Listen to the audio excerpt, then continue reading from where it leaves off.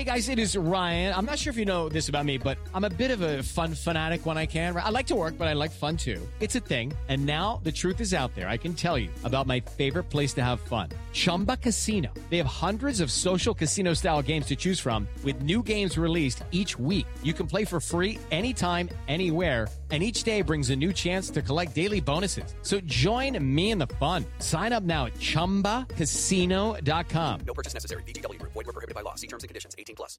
Just a reminder that the Dear Prudence podcast happens twice a week. Slate Plus members get an additional mini episode every Friday. Sign up now to listen at slate.com/prudypod. Dear Prudence. Dear Prudence. Dear Prudence. Dear Prudence. Dear Prudence. Dear Prudence. Dear Prudy, do you think that I should contact him again? Help. Help. Thanks. Thanks. Thank you.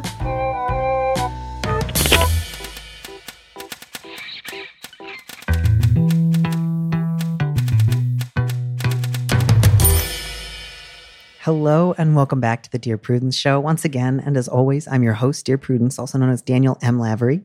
And with me in the studio this week is Michelle Dean, a writer based in Los Angeles. She's the author of Sharp, The Women Who Made an Art of Having an Opinion, and the co-creator of Hulu's Emmy and Golden Globe winning The Act. Michelle, welcome to the show. Thank you for having me, Danny. Thank you so much for coming on. I've really been looking forward to this. And I'm really glad that I was able to, at the last minute, bring in a letter that has to do with a woman who's like, help, I am much too sharp. Please whet me against a whetstone. Wait, that sharpens things. I take it back. Yeah, it's please blunt me. Please blunt me. We'll blunt her against a blunting stone, which is presumably very much like a whetting stone. Yes, I'm just going to agree that exists because it's your podcast. I imagine you would just tilt the knife at a slightly different angle and the same thing could sharpen or blunt it. Yes. Stands to reason. I don't know. I'm not a scrimshaw expert. Would you read our first letter, please, Michelle? Sure. The subject is, I want a polyamorous relationship with my boyfriend and my best friend. Dear Prudence, I have been with my boyfriend, Maury, for almost 5 years. He's a wonderful guy, loving, appreciative, smart. He has plans for us to marry and have kids. He will leave for France for his PhD in 2 weeks. I will miss him dearly, but we've done long distance successfully before. My best friend Mario is very different from my boyfriend, more calm and reserved, and he's been a mountain of support in difficult times. He is very appreciative of me and has told me many times that I'm beautiful just the way I am when I was struggling. He likes my emotional involvedness and asks me if I will come back to his city in Germany. I am not sure if he loves me in a romantic way. He has never had a girlfriend. I have often wondered if he is asexual. We were so close that many in our class thought we were a couple. Once on a hiking trip to the Alps 6 years ago, I thought that we would come back as a couple, but somehow we always became very quiet when there was time to discuss it openly. I'm terrified to destroy our shared group of friends, but I want to be with him just as I want to be with my boyfriend. I asked my boyfriend a year ago if he would grant me the freedom to try to pursue a romantic relationship with both of them. He was very sad and does not want it. I want to go back to Mario for at least the 3 or 4 years that my boyfriend will be gone. I have been quite depressed in my new city, and without my new boyfriend there, I will probably finally lose it. I would love to live with Mario. I would love even more to get to have a romantic relationship with him. I love both of them. We just spent 2 weeks together on vacation. They've always liked each other very much. Can I ask my boyfriend another time? If he said no, I feel like I would not move in with Mario, since I would think about infidelity all the time. Do you know how to beat these lingering thoughts? Should I speak about this with Mario anyways? I have a great urge to do it, and a small part of me even hopes that he would just say no, and I would finally have more reason to forget all of this. I just can't lose him as a friend. So lots going on here, obviously. I guess I'm curious about the relatively passive role Mario plays in this letter. Yes, that also leapt out to me. I mostly just really loved like the subject line, which is just like, here's what I want. Yes. I think in this particular situation, one thing that seems clear is you are not going to get that. No. Which doesn't mean you have to just sit on your hands and do nothing, but whatever version of the world where your boyfriend says, yeah, I'd be really comfortable if you also dated Mario. You know, I did like him the couple of times we all hung out, so I'm suddenly cool with it. I just don't see that happening here. Your boyfriend seems pretty clear on the fact that he does not want you to also date your best friend and date him at the same time. Yes. Yeah. He seems crystal clear on that point. And I don't think it's the kind of thing that you can reason somebody else into doing, like that you could sit down and have a chart and then you'd come to an agreement. It's not likely. Yeah. I was also struck by the ways in which Mario both loomed large in this letter and also seemed sort of in some way absent. Well, it seems he hasn't been consulted. Yeah. And that concerns me. Yeah. He says that he thinks you're great. He's been there for you. He wants to see you. But I'm not seeing a lot here that suggests to me that he's wild to be in a romantic relationship and is just barely holding himself back. I think especially the fact that like 6 years ago, you were on a hiking trip. You had a lot of opportunities to talk about the possibility of romance between the two of you. But for whatever reason, both of you just felt unable to do so. And yeah, I don't know. I mean, what would you want to advise this person? Do you think it's best to try to stick out the relationship that she's currently in? Do you think it's best to just speak more honestly to both of them and then probably break up with her boyfriend and try to find two other guys who want to date her at the same time? Like, what's a good outcome? I think she needs to speak to both of them. I think that it's not even that she needs to like raise, because again, the thing that I find curious about this a little bit is it's not clear to me that Mario would be cool with the situation either, even on the contingency, which, as you point out, is unlikely, that he does want to engage in a romantic relationship with her and does want her to move in. And lots of, I'm just presuming her, but, and does want this person to move in with that. Like, it feels like these things ought to be actually discussed in the open, as opposed to simply sort of like sublimated into desires that are floating around in both of these relationships. Because even if you're not in a relationship with somebody, meaning dating them, you have like a relationship to them, that the stuff would just be floating around unarticulated. And it's obvious that you feel strongly enough about them, about these issues, that you just like, you feel like you need to speak to them. Right. So why not just do that and see what happens? I mean, it's possible that, yes, the solution is going out and finding out two other people. It's possible that over the course of speaking to both of these people, honestly, about this stuff, you would come out feeling like you had some resolution about how to move forward with both of them, either together or separately. Yeah. I think the concern about being afraid to destroy your shared group of friends, I get that. But I also just, assuming that you were honest and straightforward and direct with both your boyfriend and your friend, even if your boyfriend was very hurt and angry, I'd be a little bit surprised if all of your friends said, that's it, none of us can be friends anymore because you and Maury broke up. Yeah. So I hope you can put that to the side, as well as, if you say your goal is to never lose your friendship with Mario, then I guess never talk to him about your romantic feelings for him.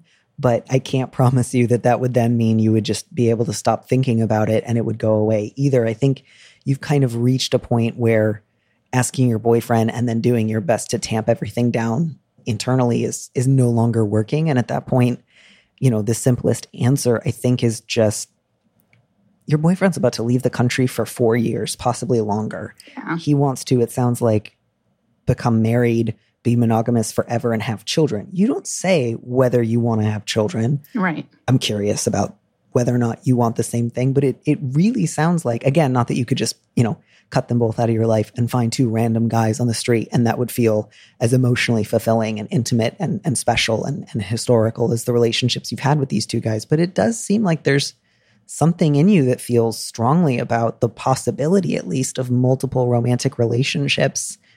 And I think that is possible. I just think the way to go about doing that is usually not by getting a monogamous boyfriend and then trying to convince him when he's sad that he should do it. Yeah.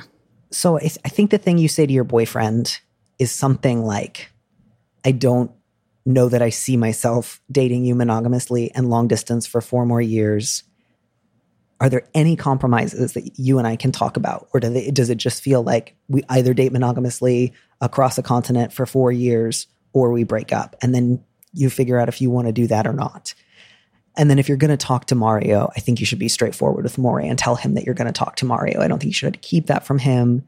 I don't think that you should go into it with either the goal of, I would not share with Mario that you sometimes have speculated that he might be asexual. I think any kind of speculation about why he hasn't had a girlfriend would not be welcome and not helpful. I agree that it's an interesting note that he has not seriously dated in the time that you've known him, or if he has dated anyone, he hasn't shared that with you. But again, that's his, if he wants to share details about that, he can. And if he doesn't, you shouldn't pry.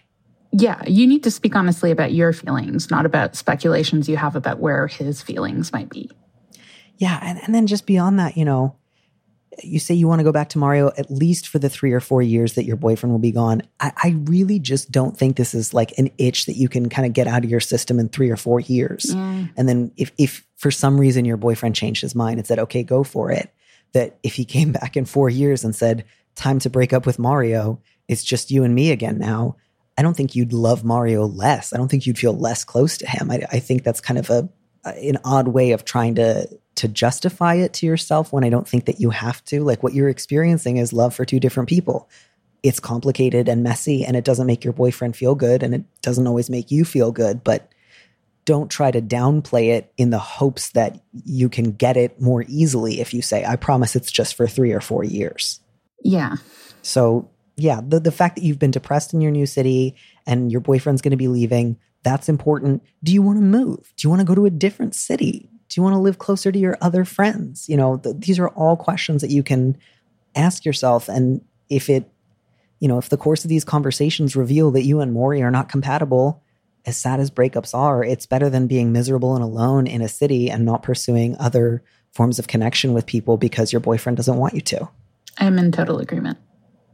Yeah, I feel a little bad because I feel like what I'm telling this person is essentially break up with your boyfriend, which you kind of don't want to do, and have the conversation with your friend Mario where I think he will probably say, I do adore you. I love being friends. I love being close, but I don't want a romantic relationship.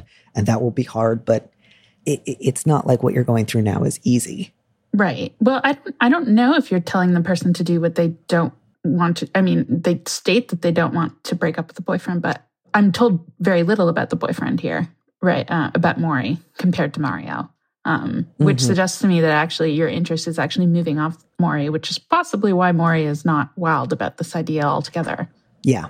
And that he probably perceives that too. But what are your other options? You're not going to follow him to France. Yeah. It sounds like you will be pretty miserable if you are just dating someone long distance for 4 years. I think that's reasonable. I don't think you did anything wrong by being in love with two people. No. It may not have been something that always felt good for Maury, and it may have been painful when you asked him those questions.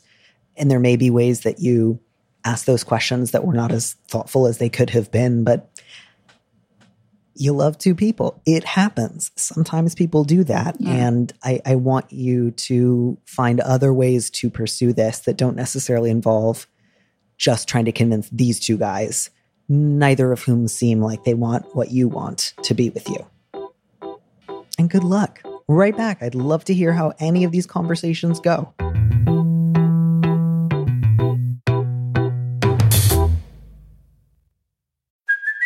Hey, it's Kaylee Cuoco for Priceline. Ready to go to your happy place for a happy price? Well, why didn't you say so? Just download the Priceline app right now and save up to 60% on hotels. So whether it's Cousin Kevin's Kazoo Concert in Kansas City, go Kevin, or Becky's Bachelorette Bash in Bermuda, you never have to miss a trip ever again. So download the Priceline app today. Your savings are waiting.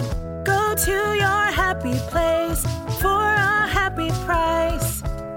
Go to your happy price, Priceline.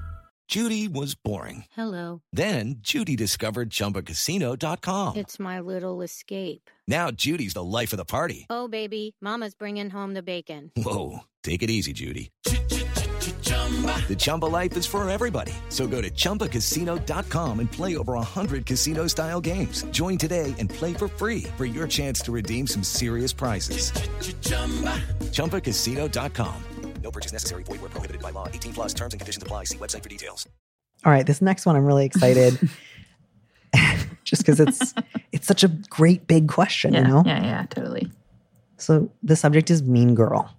Dear Prudence, I'm a mean person, and I have been for as long as I can remember. It started out with me playfully teasing my friends, but now I've turned into a monster.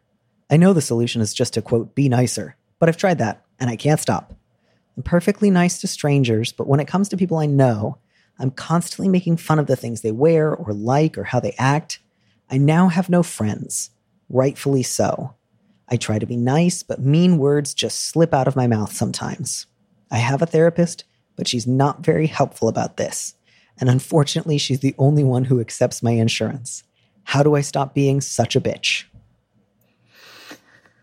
Well, like you said, this is like a big, huge issue. In part because this letter is in some ways general enough that it feels like there's a lot to say, but also it's hard to weigh in on specifics. Right. Because one thing that I feel like I've learned as an adult is that mean is a little bit in the eye of the beholder. And it's certainly contextual. And especially, I'm only presuming that this person is a woman because she calls herself a bitch and also said the subject line is mean girl. Yeah, I think you're safe. But women in particular tend to be perceived as mean even when they don't necessarily like see it that way. They just see themselves as telling the truth about something, and then people receive it as destructive. And I know that Danny picked this this example in part because my book is a little bit about this, although in the slightly esoteric subject matter of 20th century intellectuals and critics who also happen to be women. But that's just the case. The one thing that stands out to me about this note suggesting that the person is perhaps not solely the victim of the stereotyping of women as particularly mean that we encounter everywhere in public life, but is that she says that she makes fun of the things they wear. Mm-hmm.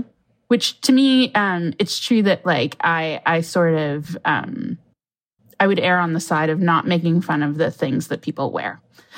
Just as a general rule in life. I realize that we don't do that as a culture, that there's like this big culture of like making fun of people's fashion choices. But to me, it feels like high school. Even when we're doing it to actresses on the red carpet, to be honest, it just feels like high school. I did get the read also that this letter writer may be young. Yes. Probably not high school if they're on their own insurance, but I thought maybe perhaps a recent 20-something.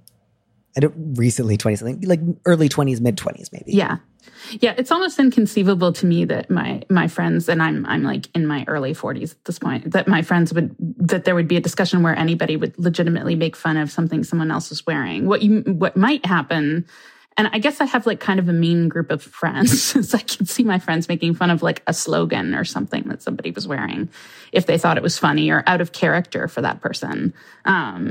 Yeah. But not like just the outfit, at any rate. Yeah. I think, sorry, I don't mean to like make a ruling about whether or not it's ever appropriate or fine or okay or fun to tease your friends.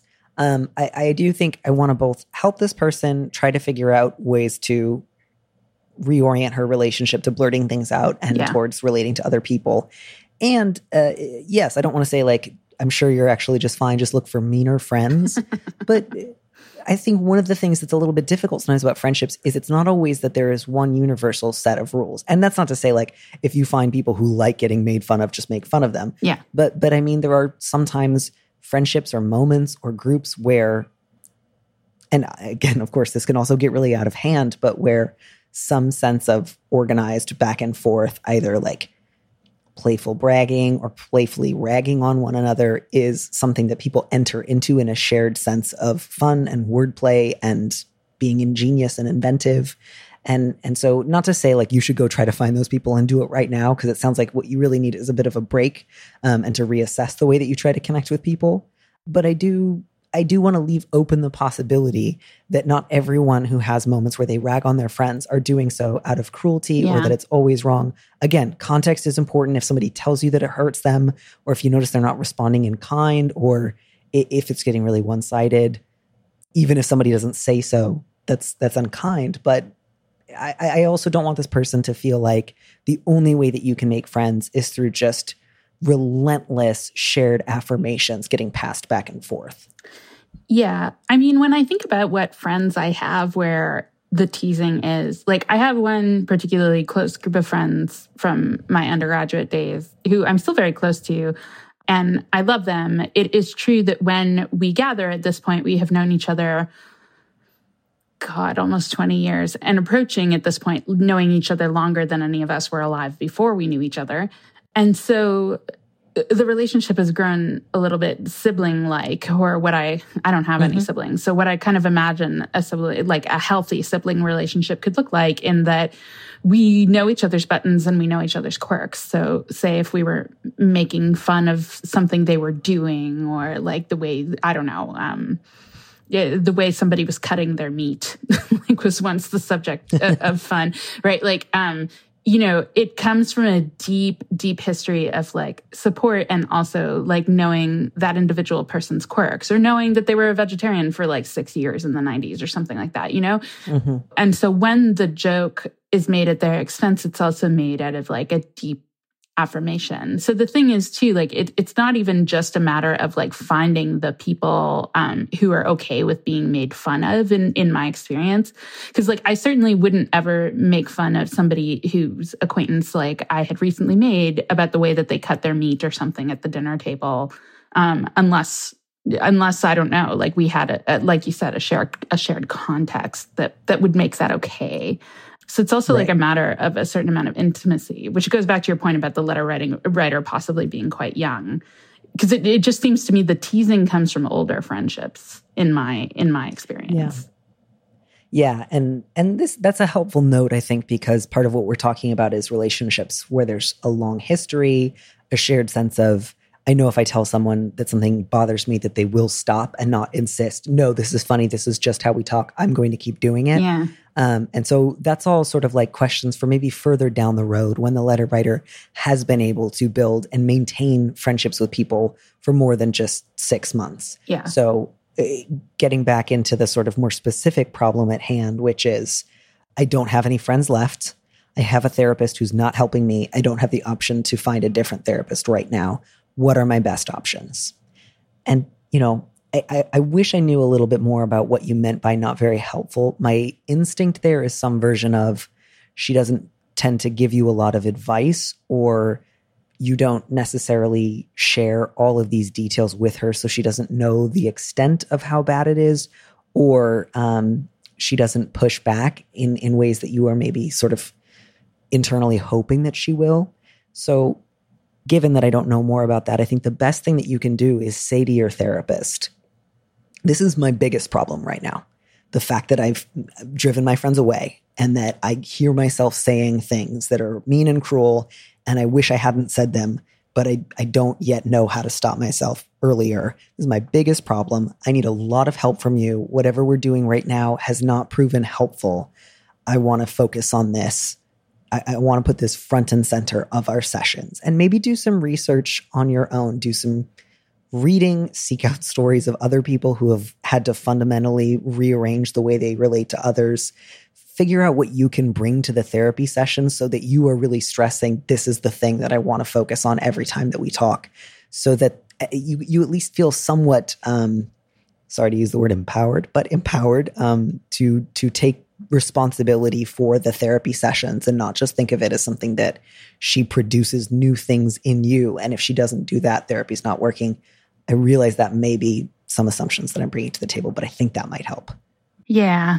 I also wonder and honestly, it's because this letter doesn't contain enough information to make this assessment, but when you say the therapist doesn't help as well, I wonder if the therapist is also maybe challenging that the problem here is your meanness. And I say this again out of a desire to help you find a way forward, but it feels like there's a possibility here of a bit of anxiety about your conduct, because you keep saying, you say you have no control over the meanness coming out, which I don't know. I feel like I recognize from other people's similar complaints just a sort of social anxiety, right? That's either leading you to say things that are truly mean, or it's leading you to worry that people aren't connecting with you because whatever you're saying might be too mean. And so I'm wondering if that's part of it. And that might be something that you also want to just think about in terms of what you could bring to a therapy session. Because in any case, it's my experience that people who have trouble saying the right thing in a social setting, whether it's meanness or just like awkward things or being overly intimate too quickly, which is also a path to these mean remarks pretty quickly. Right. That's actually the result of social anxiety. It's not the result of like a fundamentally mean nature. It seems to me if you were a fundamentally mean person, you wouldn't have written this in the first place, because you wouldn't see anything wrong with what you're saying.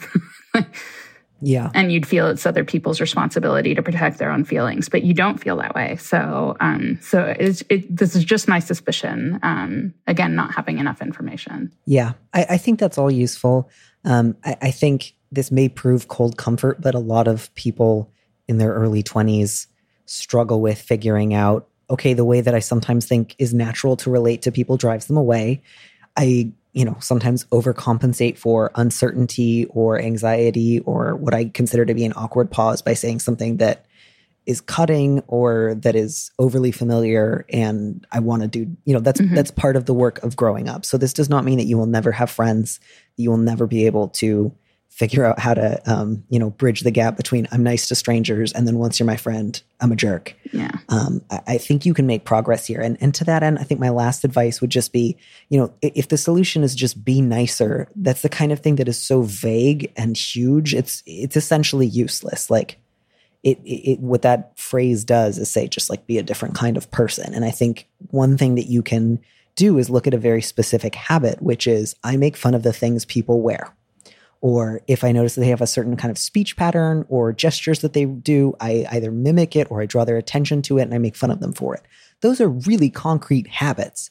And there is a ton of literature and therapeutic practices like CBT that are designed to help people first start noticing habits that they think of as unconscious and ingrained, and then to start working to stop them. So again, bring that up with your therapist, ask about CBT, ask about like habit changing kind of literature, seek that out. This might sound a little bit micromanaging, but you have no friends, so you're hurting and you really seem highly motivated to change, which is just like start carrying around a little notebook. And if you catch yourself saying something about what somebody else is wearing, make a little note, mark it down. What did you say?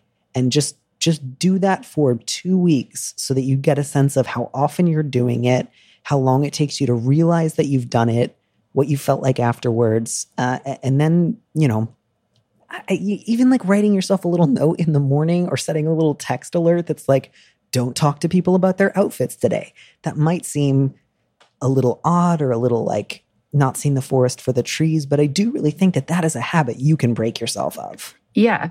It's funny, but like when Jezebel came out with they used to call this like girl on girl crime or body shaming or whatever. When those terms started to come out in the late 2000s, I felt like before that there was like more of a consensus about like feeling okay commenting on other people's outfits. And now it's a little bit more like socially prescribed. And that was my point to bring up Jezebel is that it was a learned habit, right?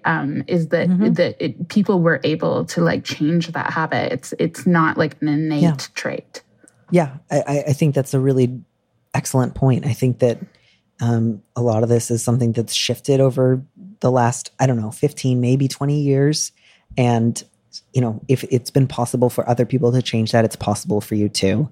And yeah, if you're really motivated and you pay attention and you set concrete goals, you will, I believe, make progress. It may not be immediate. You may occasionally backslide or fuck up, but you will get better at this. And push your therapist. Just push her good. I mean, don't be mean to your therapist. Obviously, she's a therapist and she can handle a rude client. But good luck.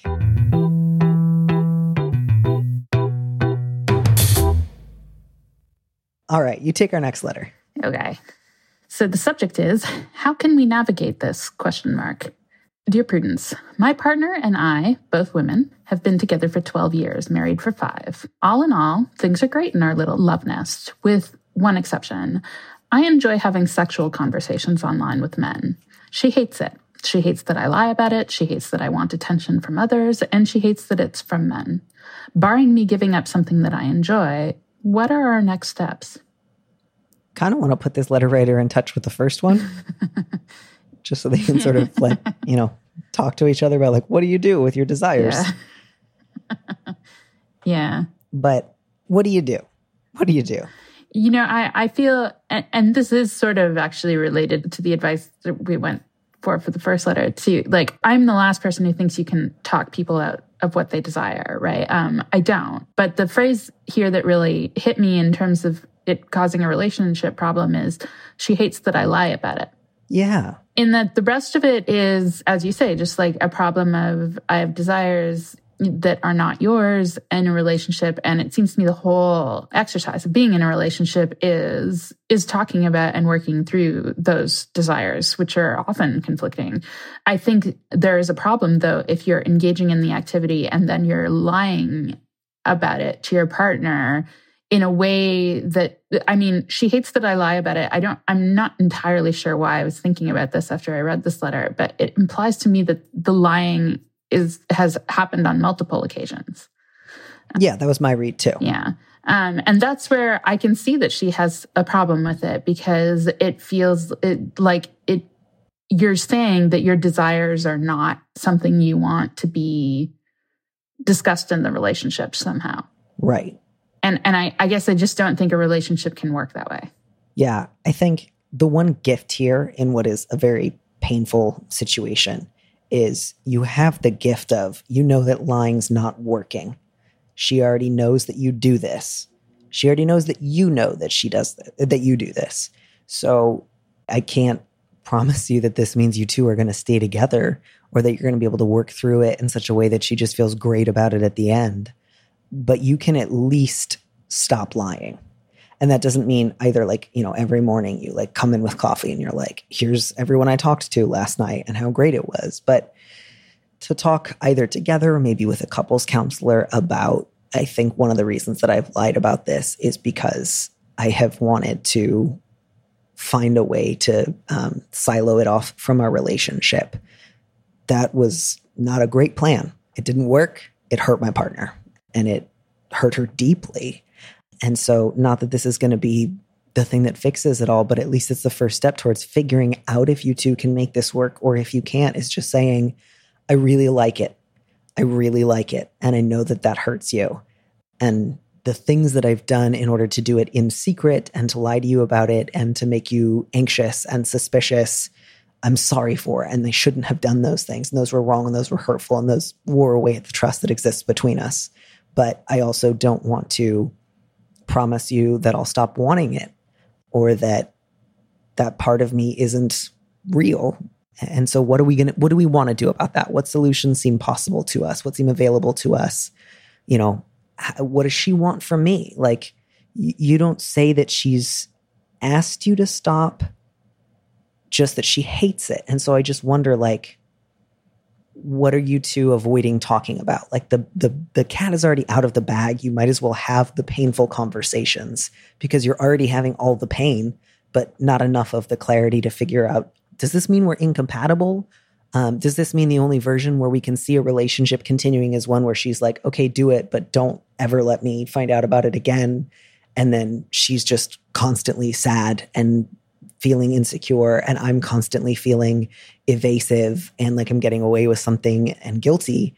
And is that a relationship that either of us really want, Yeah. I think, it's tricky because the way that it's presented in this letter, I feel like the letter writer is hoping or wishing that will weigh in on, the fact that it's a man and this person is in a same-sex relationship, or the fact that it's sexual. But even it appears that this couple has not even discussed it enough for it to be clear which of those two elements is the problem, or whether it's a problem in combination.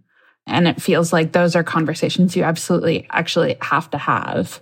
I'm not sure there's an objective answer about whether this is okay. There's only the answer that the two of you work out together. Yeah. And I want to point out, I think, something that I noticed, which is just that the sentence at the end, barring me giving up something that I enjoy, what are our next steps?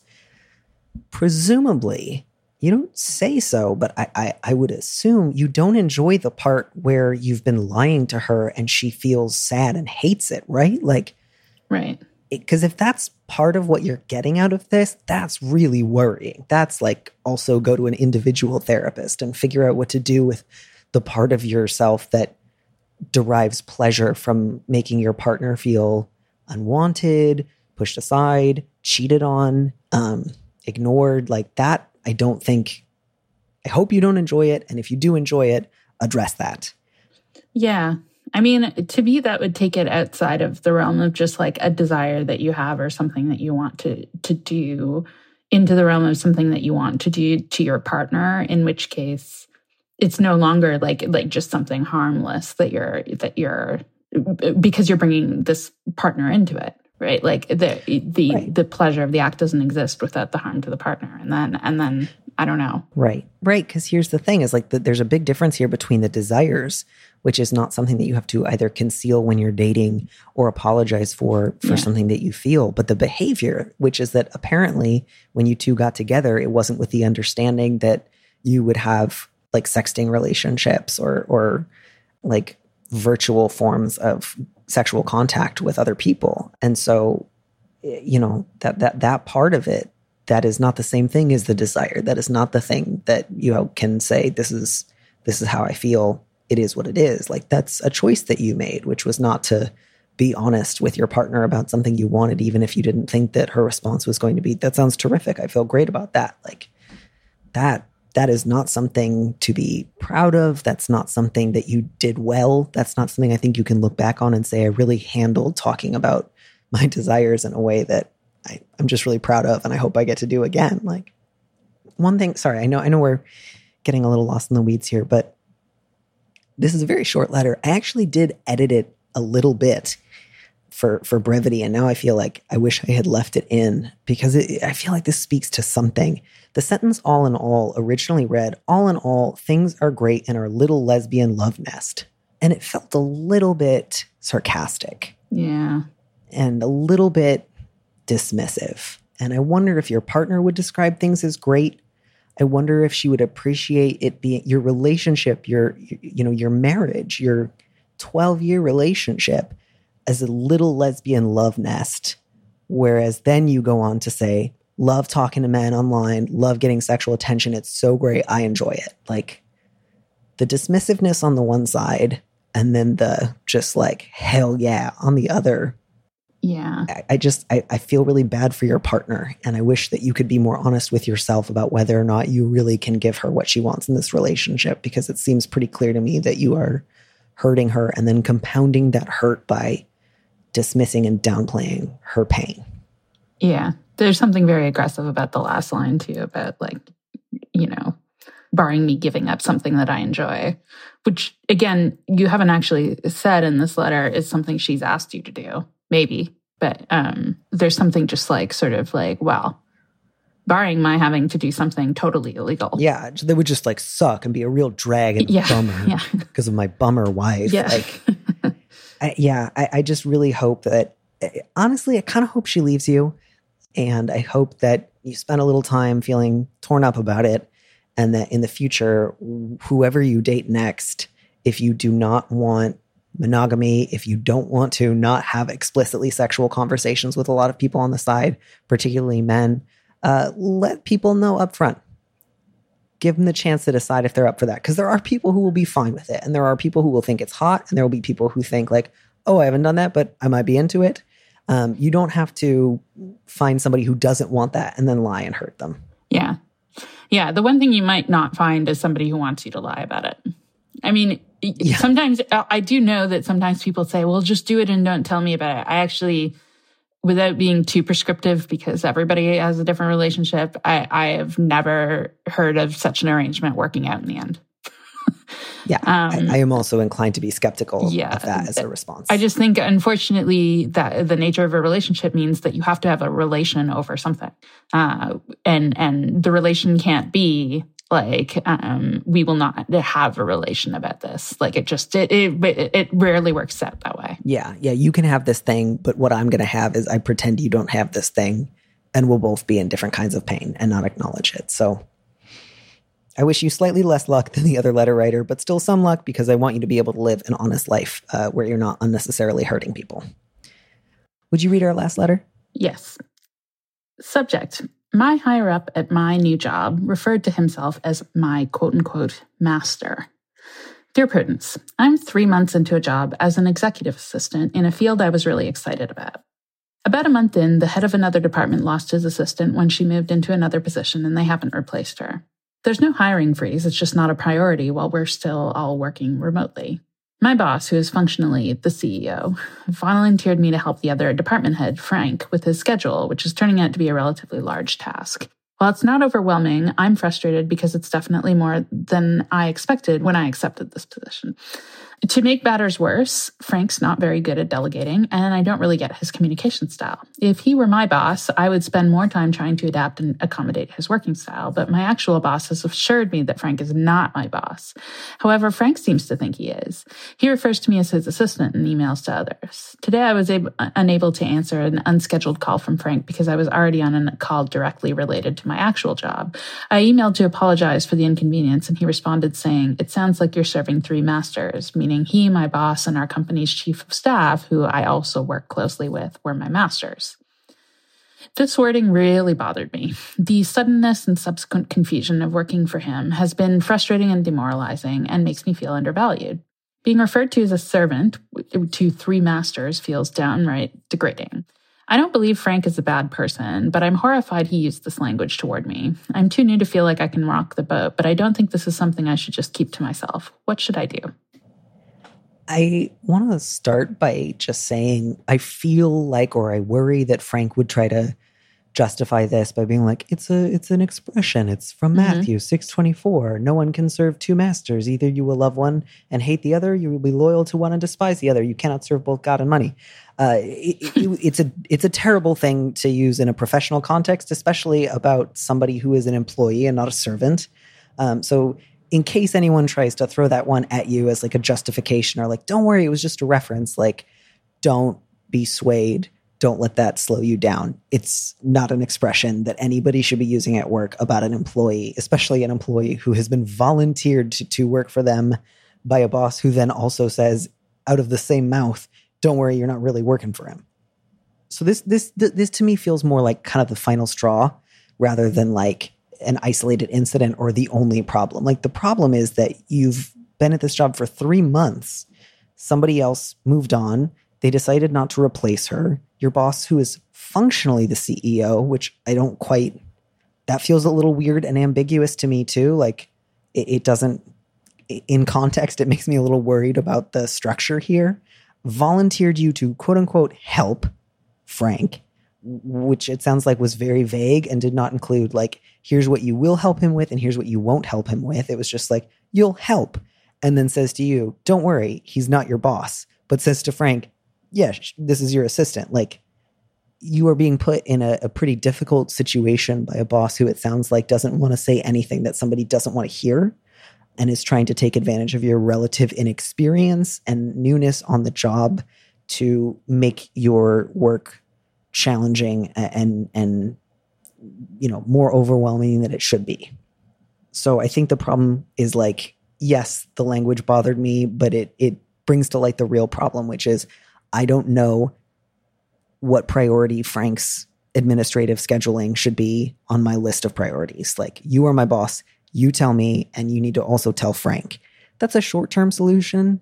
I think, do you feel like long-term this is a place where this letter writer should really stick around? No, I mean, so 2 or 3 years ago, I moved into Hollywood, which had a completely different interpretation of the role of an assistant than any other place I had ever worked. And one of the things that I feel like I've learned is that people who have this definition of an assistant, which is like you can help whoever, and also like there tends to be a little bit of like I'm not even sure that Frank deserved an apology for like her not being available to do something for him. I didn't want to blame the letter writer for doing that because it sounds like they're under a lot of pressure, but like, yeah, you shouldn't have apologized. I mean, you shouldn't have had to apologize, rather. That's not something that you should be apologizing for. Again, not anywhere on the same scale as what Frank and your boss are doing. Yeah. I mean, I think the problem here is the abusive sort of position of, or abused position of executive assistants, which is something that I will say, although I don't want to caution the executive assistant, like not to say anything or do anything. I think it's totally within the bounds to go to your boss and say, I need a clarification of my responsibilities. And I would even use this, like, not necessarily what Frank said in the email, because you don't want to get into a position where he goes to Frank and says, what did you say in the email? That's not going to work out well for you, unfortunately, because I don't think Frank does not sound like the kind of person who is going to be like, oh, yes, I did something wrong here. He's a man in a workplace who treats like an assistant like they're a personal servant. It's not going to go well. So, but I think that you can say to your boss, like, I need a clarification of responsibilities because, I had this incident where I wasn't able to help Frank with something because I was helping you. Right. And I just need you, my boss, to like tell me what my order of priorities are. I wonder if one sort of workaround there is you can email your boss and include this email. You don't have to flag the servant line or draw additional attention to it. But I think it would be helpful to show it to your boss. I think that might be one way of walking the line of not feeling like you're exposing yourself to too much risk by, quote unquote, rocking the boat, but also letting him see, like, the problem is that Frank calls me when I'm doing work for you and I'm not getting clarity from you about what order of priority. Like, should I be directing him to you if he's upset that I was in a meeting for you? And so this will at least give your boss the opportunity to realize he has created a situation where you are being overtaxed because he has not been clear. So to maybe forward it to him and then just say, I'd love to talk sometime tomorrow about ranking all of the tasks that are being set ahead of me, as well as a timeline for when you think you'll be hiring for that position. Again, none of that's like inappropriate or pushy or like going over your pay grade to ask those questions. Those are absolutely appropriate questions. You can ask them professionally. You can ask them politely, but you have every right to ask them.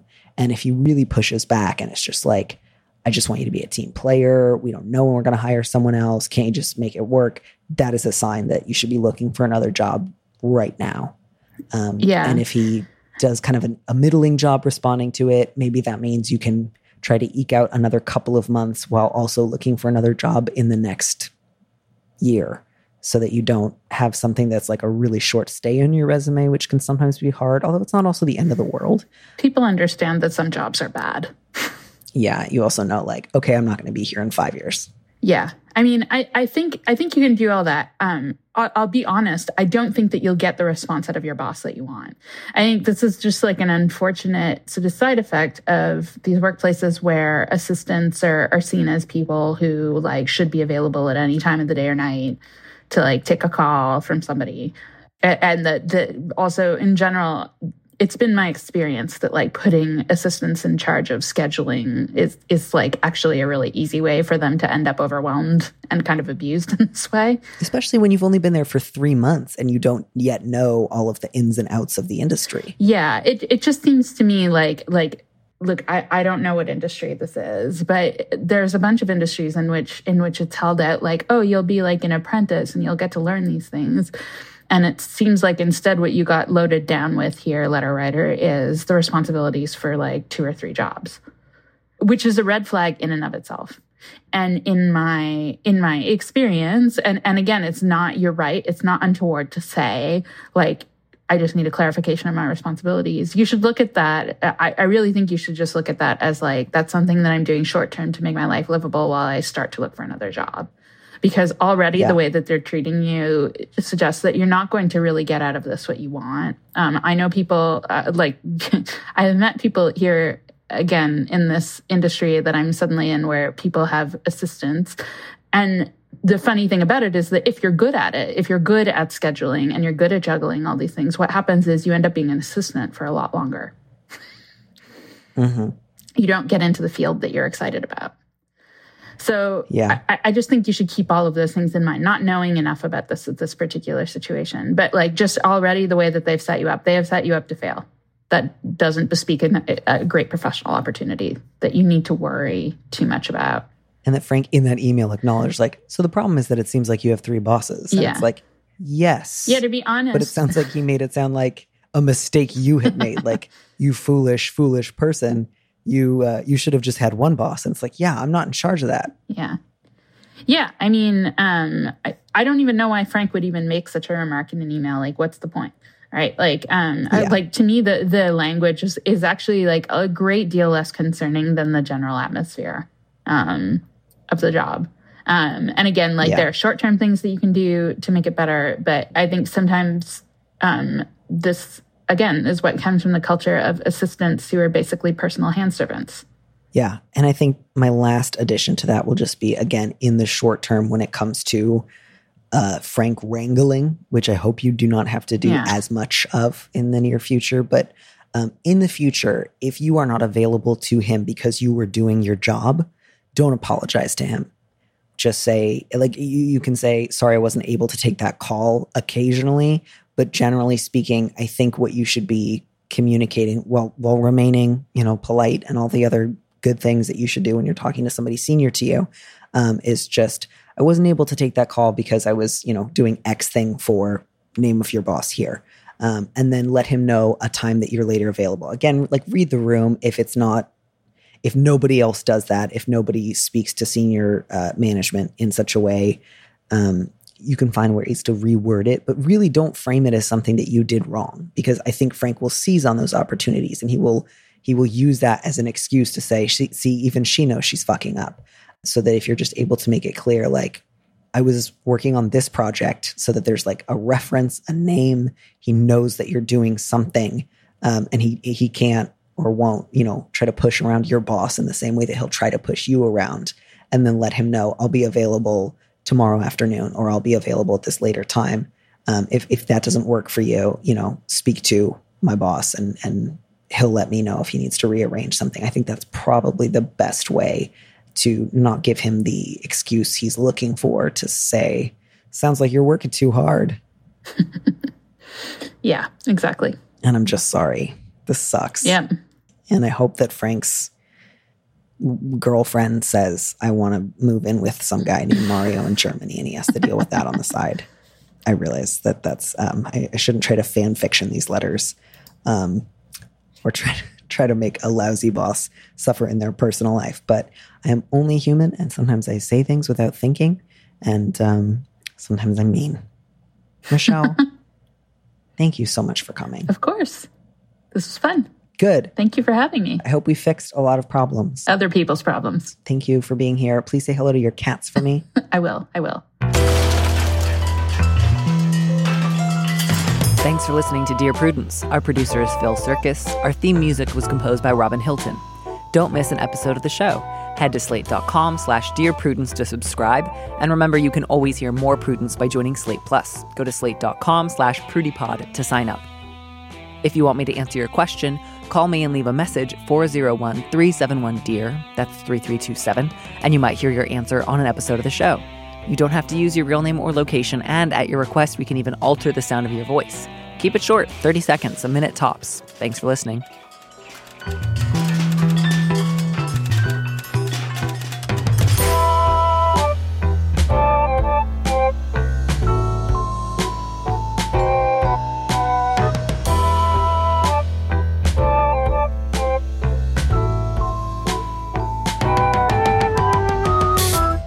Here's a preview of our Slate Plus episode coming this Friday. Whether she's sulking in front of you or sulking in the bedroom, the point of the sulk is to make you feel so bad that you give her what she wants. Yeah. Don't. Do whatever you have to do to distract yourself from the fact that she's being snitty. If avoiding confrontation with people who don't take confrontation well worked, that would be my advice. But I hear every day from so many people who say, well, this person doesn't take confrontation well, so I have bent over backwards to accommodate them. But wouldn't you know it, they're still being an asshole. It's like, yeah, sometimes you have to pursue a little healthy conflict. You will survive. To listen to the rest of that conversation, join Slate Plus now at slate.com/PrudyPod. It is Ryan here, and I have a question for you. What do you do when you win? Like, are you a fist pumper, a woo-hooer, a hand clapper, a high fiver? I kind of like the high five, but if you want to hone in on those winning moves, check out Chumba Casino. At ChumbaCasino.com, choose from hundreds of social casino style games for your chance to redeem serious cash prizes. There are new game releases weekly, plus free daily bonuses. So don't wait. Start having the most fun ever at ChumbaCasino.com. No purchase necessary. VGW Group. Void where prohibited by law. See terms and conditions. 18+.